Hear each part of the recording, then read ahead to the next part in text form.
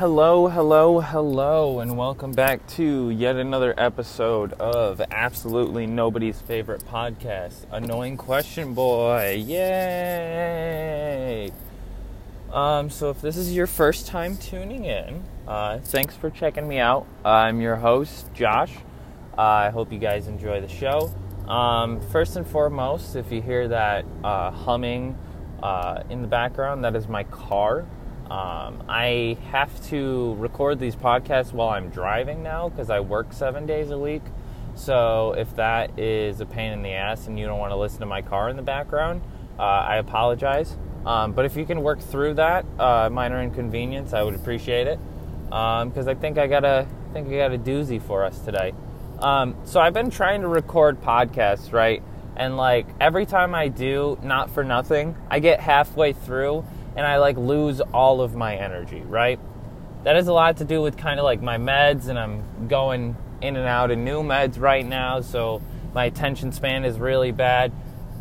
But not for nothing, it also has to do with the fact that I've been incredibly depressed lately. Something that is certainly adding to that is the pandemic and everything going on. But I think more than anything, many of us have felt depressed this way even before we were in social isolation. Or I guess for some of us into forced social isolation. Because I know some of us who like to, not hang out with people. I definitely feel that. So a lot of us have felt this depression for a long time, far before the pandemic. And I think there's a lot of things which we can point to and say are reasons why. I mean, you got climate crisis, which is right on the precipice. You got awful living standards for the majority of people all over the world. You got, again, COVID. But more than that, I'm 21 years old. So if you've lived probably more than at least 18 years, and I guess that's not really true. If you've paid attention to the last 20 years, I guess it doesn't really matter how old you are. But if you've paid attention enough to understand what's been happening over the last 20 or so years, we've really watched capitalism just fail. And everything about our society, which we've been told our whole life, especially this understanding of what we would call the American dream, but more so a modern American dream, which is you go to school, you get good grades, you go to college, you get a degree, walk out of college, there will be a job waiting for you, you support yourself, you have a decent life. This message, which has been given to us since the day we entered any kind of formal schooling, has really not lived up to the hype, I guess you could say. And I mean, a lot of people might argue with me that capitalism, offers a lot of opportunities, pulls people out of poverty, it improves living standards. A lot of these things are true, but they're not true necessarily, and they're also not true necessarily because of capitalism today. So when it comes to things like living standards, we can say that maybe in the advanced countries, capitalism has propelled us forward. But then if you look at places in the global south which are building the technologies and, the things which are improving our living standards here in America or in the UK or other, advanced societies, like I said, then this is not the case. And so it's not necessarily that capitalism has improved those living standards. It's the benefits from capitalism in those advanced states which have improved living standards. Sure, you can trace that back to capitalism, but is that really a 1-in-1 ratio that you're willing to deal with? We here in America get to live in nicer houses and, maybe get to enjoy a few more quote-unquote freedoms than other countries, but in exchange we enslave the entire global south in a constant state of poverty and dependence. This is the system we want to support. Okay. Another reason why people would argue that capitalism is, in fact not failing, maybe it's been corrupted, or maybe this is what some people call crony capitalism, which we are experiencing today. But all in all, capitalism itself actually is a good thing. It actually creates opportunities for people, and it pulls them out of poverty. So let's talk about this.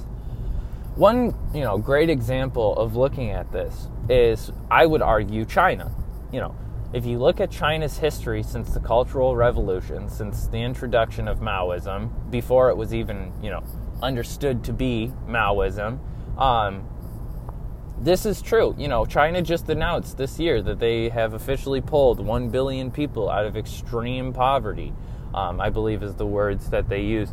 That wholeheartely is because of the, industrialization and the opportunities which their use of the capitalist mode of production has allowed them. However, I would argue, and this might put me in not so great terms with some people, but not for nothing, it could just be a mistaken analysis, or your analysis could be incorrect. What do we know, I would argue that China is not quote-unquote capitalist. Because what capitalism is, of course, is when private corporations own the means of production.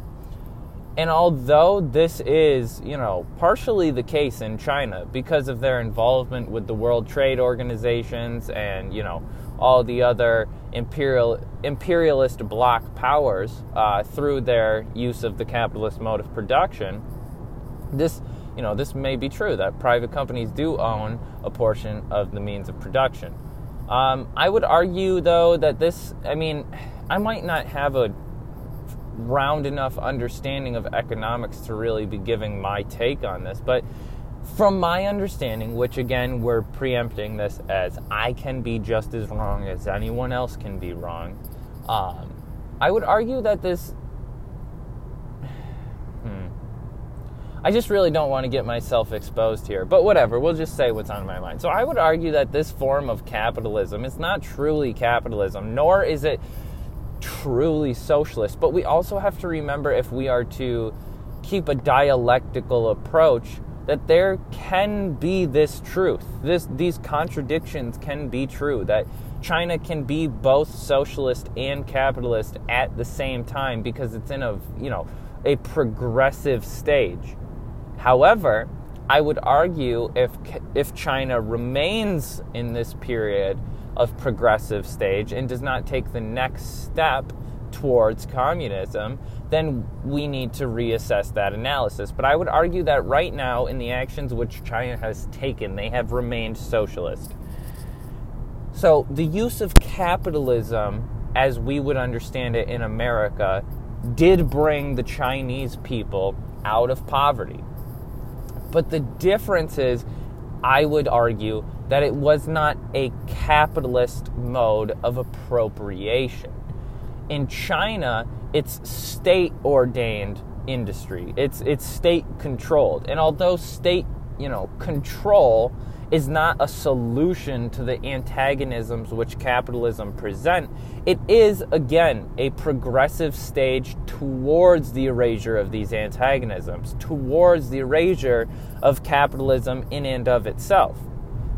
So I think that really we have to understand China as we understand anything which is a actively evolving state. But I would argue that it's not capitalist because these private entities are not the sole earners and consumers of the appropriated goods. When things are produced and sold in China, for a good portion of them, the state therein takes those funds, and in one way or another, again, I don't have a whole scope on China's economic practices, but they take that money and they intend to, at least, in some of the actions which I've been directly able to observe, they take those funds and they provide it to the people of China, the peasants,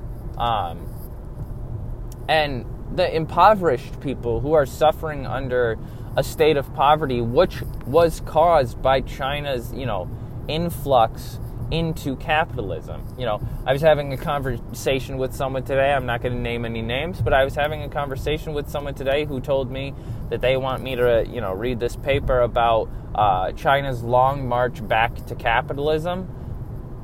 There was no march away from capitalism. There was no possible march away from capitalism, because if we want to implement socialism, we have to implement socialism after we have produced the things by which that society requires. Now, again, this might get me canceled, but we have to understand these things realistically. We have to look at the material conditions that exist.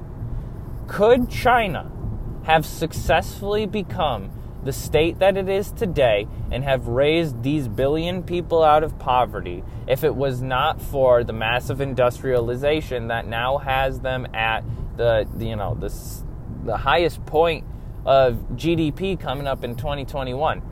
And I know I guess this to some extent seems kind of bourgeois in the idealism and using capitalism for good and everything, but we also have to understand realistically that no state can just stop being capitalist because they don't like capitalism or because they're against capitalism. Because in the case of China, you had 1 billion people who were living in abject poverty, who could not provide the very necessities for their survival. That was China's population. And now, should the goal of the Chinese Revolution have been to just simply remove themselves from the capitalist sphere and try to figure out how to provide for these people on their own? No. We saw exactly how that failed in Russia with the bureaucratic, necessity of Stalinism.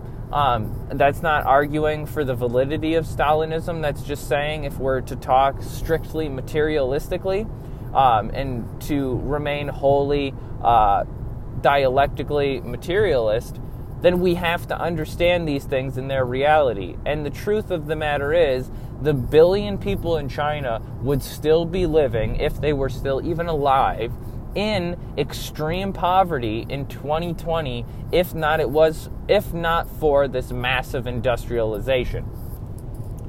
So this is kind of where my topic really begins. So something that I want to talk about is this inclination on all spheres of political interest towards opinionated beliefs. So for example, so-and-so says, I don't support capitalism. Therefore, anything that I perceive as capitalist, I will oppose. Now, as, honorable of a belief as that might be, to hold fast to your, convictions, that's idealism. There is not going to be a perfect society that is just going to spring out from capitalism. Capitalism has existed for this long. It's not like it's just going to, get better. So we have to understand that we have to try to use capitalism for the betterment of society. And even though to some that might sound like a disgusting and immoral phrase, I certainly am not a fan of it. I also am well aware that we do not live in this perfect utopia which we can, carve and mold to our liking. So that's kind of really the topic I wanted to dive into, is this, inclination towards this understanding of politics. So let's talk about what it is that I'm really discussing. One of the things that you hear very often in America is this phrase, it's my right. Whether you're talking about guns or abortion or not wearing a mask in a store, this phrase might show up, right? So what is that? What is a right? Can we really say that here in America, what we conceive as a right and what materially exists as a right are the same thing? I would argue that we can't. In America, we're told that we have inalienable rights to life, liberty, and the pursuit of happiness, right? Are any of you guys, fully capable of pursuing these things? Are you guys all, do you really truly believe that there is wholeheartedly freedom of speech, freedom of press, freedom of assembly here in America? Do you really believe that we all have these rights? Or is it that we have these rights under the law, but that law is only and conveniently extended to those whomsoever it chooses? When you look at, I remember reading a story a while back that a mother was arrested and faced federal prison time because she lied on her child's, school form to say that they actually lived in another district so that he could go to a better school, right? That woman was arrested because the school reported her. And I believe that I read an article recently that she didn't end up going to prison, or at least the article wasn't concise in saying whether she did or didn't go to prison. But now let's take that example and compare it to the example which we all probably remember of that Full House actor lying and getting her daughter and her daughter's friends into school by saying that they were a part of a sports team which they were not a part of. And I think that to some people they might say, well, this isn't a good example because, well, she actually is serving prison time. Yeah, but look at the difference in situations. That was like a celebrity case, and she probably made billions of dollars off of all the news articles which were run about her, probably made so much money off of the press that she got, and by the time she got out, well, guess what? She's going to be a billionaire just like she was a billionaire when she went into prison. Whereas this woman was lying, the other woman who lied to get her child into a different school, this woman was lying simply because the school that her son was going to go to was not providing him with the education that he needed. I believe also to some extent they weren't willing to provide free meals. I think there was some part of that I read, although I can't, say whether or not that's the case because I don't know the case well enough. So I might be wrong on that second part. But she is doing that because she does not have the material means to provide that education for her child. That Full House lady wholly does. If her daughter doesn't get into that school, she's got all the money in the world to send her to whatever college she wants. So that we have to understand these material conditions and these realities that exist in order to really analyze these things. So in the spirit of that, can we truly say that we all have the same rights in America? Or can we all, grow up and realize that there is not equality under the law? There is equality in the law, but not everybody is represented by that law. And I think that is a misconception which we are led to believe, which we really need to combat. So then what is a right then? Can you say if then this right which is supposed to be provided due to the equality and the just laws within a given society, can you truly have rights if that's not the case? No, you can't. And that's because these things that we talk about, these rights, are these created ideas which we have, completely ignored reality and said, all human beings are endowed with these rights. Okay, look at the majority of the world. Does the majority of the world enjoy these supposedly inalienable rights? No. Okay, well then it's probably not true that all human beings are endowed with these rights. If we're speaking in a way which is, philosophical and we're trying to say, oh, this is what should be, that's one thing, and we can have a different discussion about this. But in America, these ideas are proposed as if they are, not as if they should be. We're the land of the free, apparently, with the largest prison population in the world. By, relation to population. So, now to, jump back to this tendency for us to lean towards things or political ideologies, I guess specifically, which we agree with, and why that's a problem. So first and foremost in America, because of these supposed rights that we also have this belief that just because something is our opinion, it is equally as valuable as anyone else's opinion, whether that opinion is true or not, doesn't matter. If my opinion is that all black people should go back to being enslaved, there is certainly a camp within this country which would defend my right to say so. I would like to clarify to anyone who wants to record that, that was me speaking satirically. Just figured I'd say that just in case, But yeah, so like, in the world which is created where we believe that, all of our opinions are equal in value and in truth simply because they're our opinions, that stems a lot from this individualistic mentality which exists in America.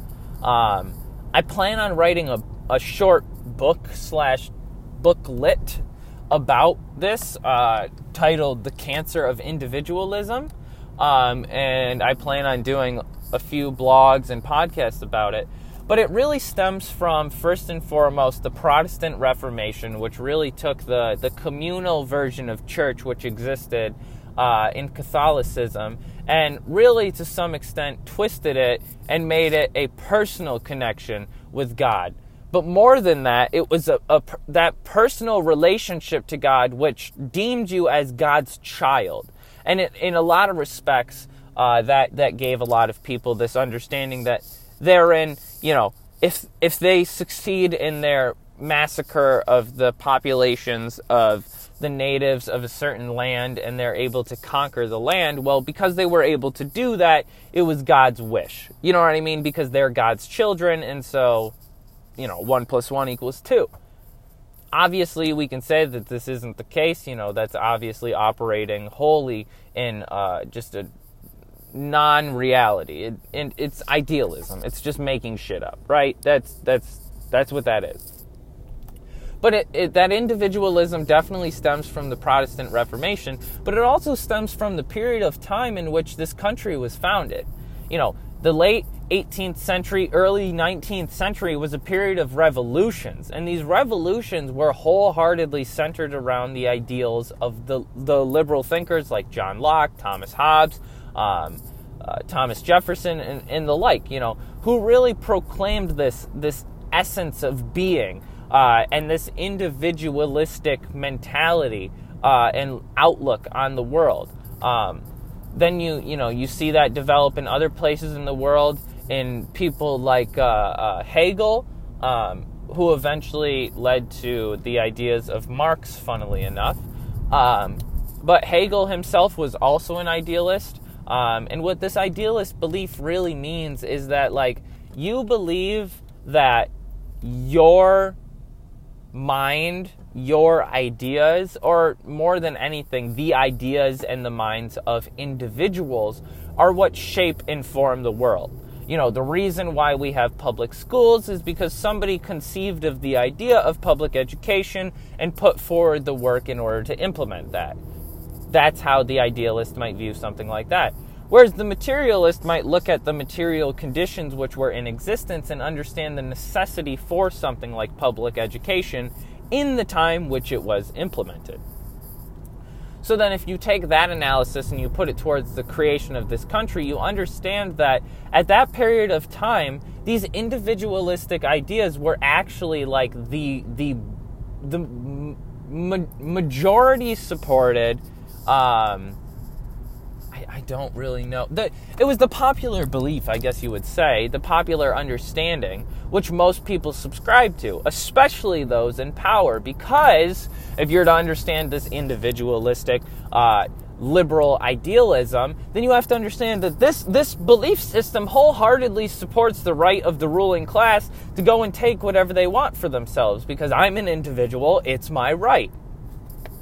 So to wrap it all up in a pretty little bow, I think that the last thing that anyone should be doing is seeking out a political ideology which they agree with.